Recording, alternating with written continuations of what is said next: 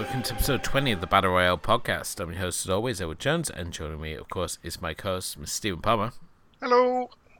Continuing our chapter-by-chapter breakdown of Battle Royale, we are almost at our journey's end, but there is still obviously many bodies to be slayed, problems to be solved, and comparisons to be drawn. Tonight, we'll obviously looking at the explosion, picking up from last episode where the third man and his gang finally managed to put their hacking program into action, causing much chaos and destruction, and now they formulate the second part of the plan as they wheel the bomb out to the truck, only to find that they've been discovered by everyone's favourite nutbag. Kiriyama.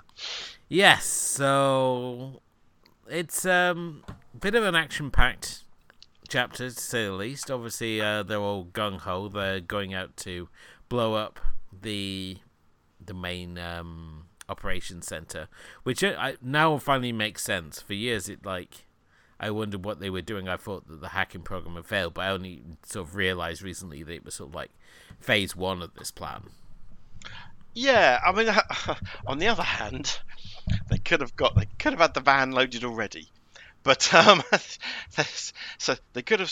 So what they knew is the idea of the hack is just to distract 15 minutes while they pushed. Don't quite know what they were going to do with this van. They're going to drive there because they said that we got a little van to put it in. That's right, but you would have thought I know. It was a moment of happenstance that the hack had happened at that moment, but they seem a little underprepared. But it's all right because, as much of a Superman as the third man himself is, athlete, hacker, ladies' man, everything that he is, his mates are fuckwits. At the moment, they managed to snatch defeat from the jaws of victory, like nothing other than the English football team could do. It's the way they fall, mate, is just shocking. The speed, when you think this is a beat on from the last chapter where they are winning, within moments it's all gone. Yeah, obviously the third man, he does attempt to take him on, but obviously doesn't have much luck because he can't get the right angle. So Kiriyama is basically just doing his thing with his unlimited rounds that he has in his machine gun. Yeah, I mean, I was more concerned by his mates. Who's that? Oh, it'll be somebody else completely. Hey, look at us! We're here. Shoot here! Oh, yeah. Suddenly, Kiriyama, like you say, with his infinite ammo. John Woo, like the spirit of John Woo. He's really channeling it with this game, isn't he? It really is, which turns into a little itty bitty shootout. But just their fall is so quick. They get to it's the complacency. That's the thing. In the manga and the book, this is actually something that happens around the midway point. This isn't even in the finale. So this whole sequence does obviously happen, but as I say, it's in the midway point, and basically pretty much everything the same happens. It's a little more gory, and he basically tries to blow him up at the same time, but he hides inside a truck rather than just sort of like standing there, somehow managing to survive being like blown up at ground zero. But before the third man obviously dies, he has a flashback to the basketball game where he stole a shot that Shuya was going to take, and he just like reconciles himself that that life is all about taking that shot. So he has a little flashback, but yeah, he tries to blow himself up. I have to say that when he like leaps over the truck, it's all like, what were you planning to do next? Because he just lies on the floor and then gets shot at some more. Yeah. It's like the worst plan ever, it seems to be. Yeah. For even though it is a really sort of awesome out he has, because we had that huge big explosion. We do. We have an explosion on the level of not seen since Backdraft, I would suggest. it's Okay. it's. I mean, obviously they have got all. They've been collecting together fertilizer and the like, haven't they? Yeah. So we should expect it, but it's like a scene from. Oh, there's a. Like from a horror movie, like I don't know, like Kuriyama rises from it like a demon coming through the gates of hell. It's like Sephiroth in Final Fantasy VII.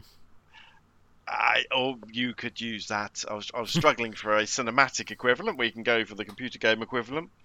But yes, he's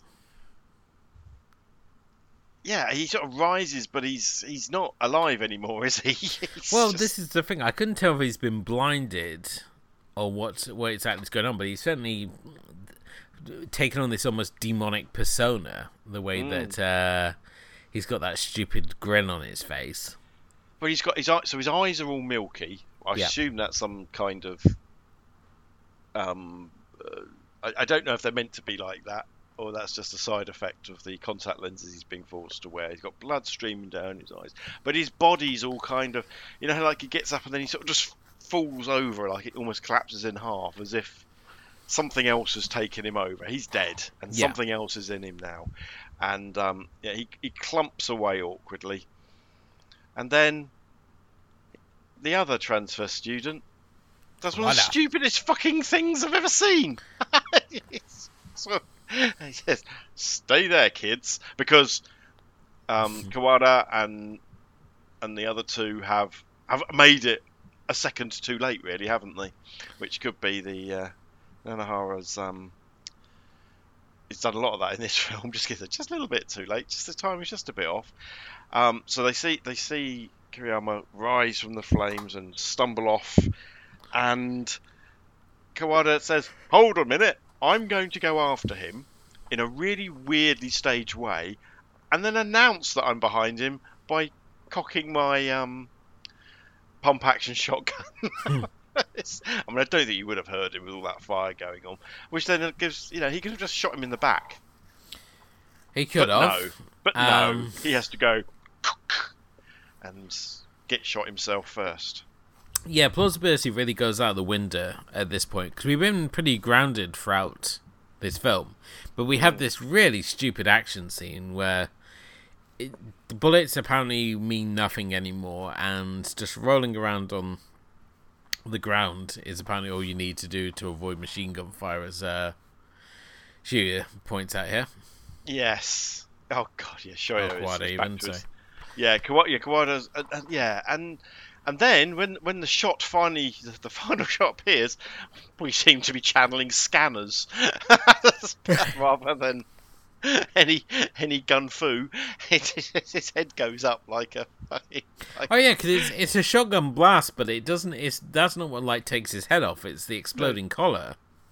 Oh, is that what it is? Yeah, because you see him hit the collar, and then the collar does this beep beep beep thing, and it blows his head off. Okay, I'd missed that. So not only does that now make sense, but it's a payoff from an hour and a half ago, when or multiple episodes ago of this, when I was bemoaning the fact that you don't see anybody's head actually blow off in the whole film. But you do, and I've missed it. I have to go back and watch it. I didn't understand why his head went up like a fucking watermelon. So, in the manga and the book, it's a little bit different, because this is obviously they do have the big sort of final showdown here with Kiriyama setting up a bunch of wire traps that don't attack Noriko because he set them too high, so they miss her. But this leads into a bit of a shootout between the trio and Kiriyama, which then turns into a car chase. Which obviously never made it into the film, and he's they're chasing after him, and basically his car's sort of run off the road, and he's the same sort of thing where he's sort of staggering out. And it's in the book that Noriko actually kills him, but Shogo pretends that it's his shot that killed him to sort of spare the guilt of killing someone, because she's an innocent little soul, despite the fact that she's been on the same battlefield as everyone else has. But we still got to protect Noriko for whatever reason. But yeah, in the manga, he basically just sort of like staggers out of the car, and they're just walking off, and he's making the same sort of jerky style puppet movements, but it's at this point that he realizes that he can feel pain again. So all this numbness, all the feeling, all the things that he's not had since he was he suffered that original car crash that killed his mother and left him like completely numb, and the psychopath that he is completely taken away, and he's dies with this sort of feeling of pain and normality in his life again. So I don't know if that's sort of like like a redemption. Yeah, whether it's like a redemption for him or not, but it's something. He's still as evil as he was when we started this. So yeah, I know. Well, maybe. I mean, the novel and the manga obviously going into things in much more depth, aren't they? Oh, definitely so. I mean, when we look at Mitsuko's death in the manga, it's absolutely horrific. I mean, she loses fingers. I mean, Kiriyama, in the manga at this point, he's actually had the tendon severed to his trigger finger. So he pulls like a story of Ricky Omen, where he pulls the tendon out and pins it on his shirt so he can like still use his trigger finger by tugging on the tendon. Oh, for God's sake! But yeah, she gets like annihilated. Mitsuko does. She gets like coated in like glass. She loses fingers. It's just really horrific what goes. And I mean, you feel sorry for her in the film. It's all like she's just decimated by him in the manga. It's just probably one of the most brutal moments of the whole thing. Right. Yeah. Yeah, I don't think Kiriyama deserves any kind of redemption arc, the way that his character's been set up in all the media. He's fairly... he's either a bit of a... I mean, in the film, he's a bit of a cipher, isn't he? We don't really know anything about him other than he models himself after Limahl from Kachagugu in terms of his look, and just goes around shooting lots of people, and the backstory that you've described in the other media makes him a repulsive human being, whichever way you slice it. Yeah. But he's one of like 4 students who do suffer different deaths. So obviously we got Mimari, we've got Yoshiko Kaniburu, and Fumio as well, who all suffered different deaths than they do in the film. So it's kind of fun to go back and just have those things sort of like filled in. I mean, the other characters are very sort of minor sort of characters, and it's where they obviously have the ability to be sort of fleshed out. That obviously their deaths are sort of more different, whereas in the film they're left kind of more open. So yeah, this is essentially the end of the game, really. I mean, there's no one else left to start Trio now. Yeah, and I mean, there's still 15 minutes to go in the film. Again, I mean, like we said last time, this chapter bothers me because it's like, why is it a chapter on its own? It works as part of the other short chapter that we've just had, and if they put them together, it would have made a much more interest. Well, not more. It's not lacking interest. So it's only because of the obscure way we've chosen to watch this. It makes it a bit annoying. But it would have been an easier episode to talk about if we talked about both sides of this. I'm always a bit surprised when I watch this film that this happens. It's interesting you say that it happens earlier on in the other version. Yeah, it's sort of like a midpoint highlight. Because we haven't spent a lot of time with this. The payoff is violent and kind of exciting, and there's lots of stuff there, and only because we've really dug into stuff that we've spent more time with the third man and his compatriots than I think the film does, really. Yeah. I mean, so it feels like, and here's the final bunch of people we've got to talk about. Bang! Right, let's get rid of them. Let's get to the end. And I just wonder if we'd had a couple more moments with these guys during the film, it would have had more of a heft. I never really liked his two mates. They were always idiots. Um, they never seem to be up to his level, but the Third Man is the potential he had to bring it down might have meant more if we'd spent a little bit more time with them. Yeah. But that's it. Yeah. It's almost like this is the problem with this scene is that if this was like a Western production, this would be like the end note, like the trio walking off into the flaming fields, and we roll credits here. But no, we've still got a whole other character to still deal with, really, don't we? Because we've got 3 left at the end of this. We've got our final 3. Yep. And we've got obviously Kitano to deal with. So we've got and obviously 3 into 1 doesn't go. if we're to believe the story of the film. So this is and now all we've got is people who've got no animosity towards each other, which I guess is the what's going to happen now? Is Noriko going to shoot the other 2? Like thought nobody ever. But we've had these last 2 or 3 episodes, Elwood, have been just wiping all the capable characters off the screen really, really quickly. We've had people like Mitsuka die. We've had Kiriyama's died this episode. The Third Man has died this episode. Ever since The Lighthouse, it's just been strong character after strong character after strong character dying. But yeah, at least with Kiriyama, he's like one of those ones you believe when he finally bites the bullet. What we can absolutely say is there's going to be no fake out ending for him. If it was, if this was a Western film or a Western horror film, he's got one more jump up. There's one more jump scare, isn't there? And this isn't this. Quite often Battle Royale is marked as being a horror film, which I have severe problems with.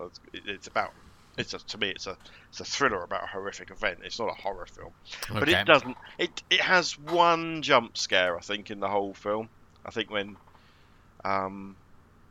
in or around when Frog Boy's having his head decapitated, I think there's a bump or something, isn't there, on the cabin that they're in.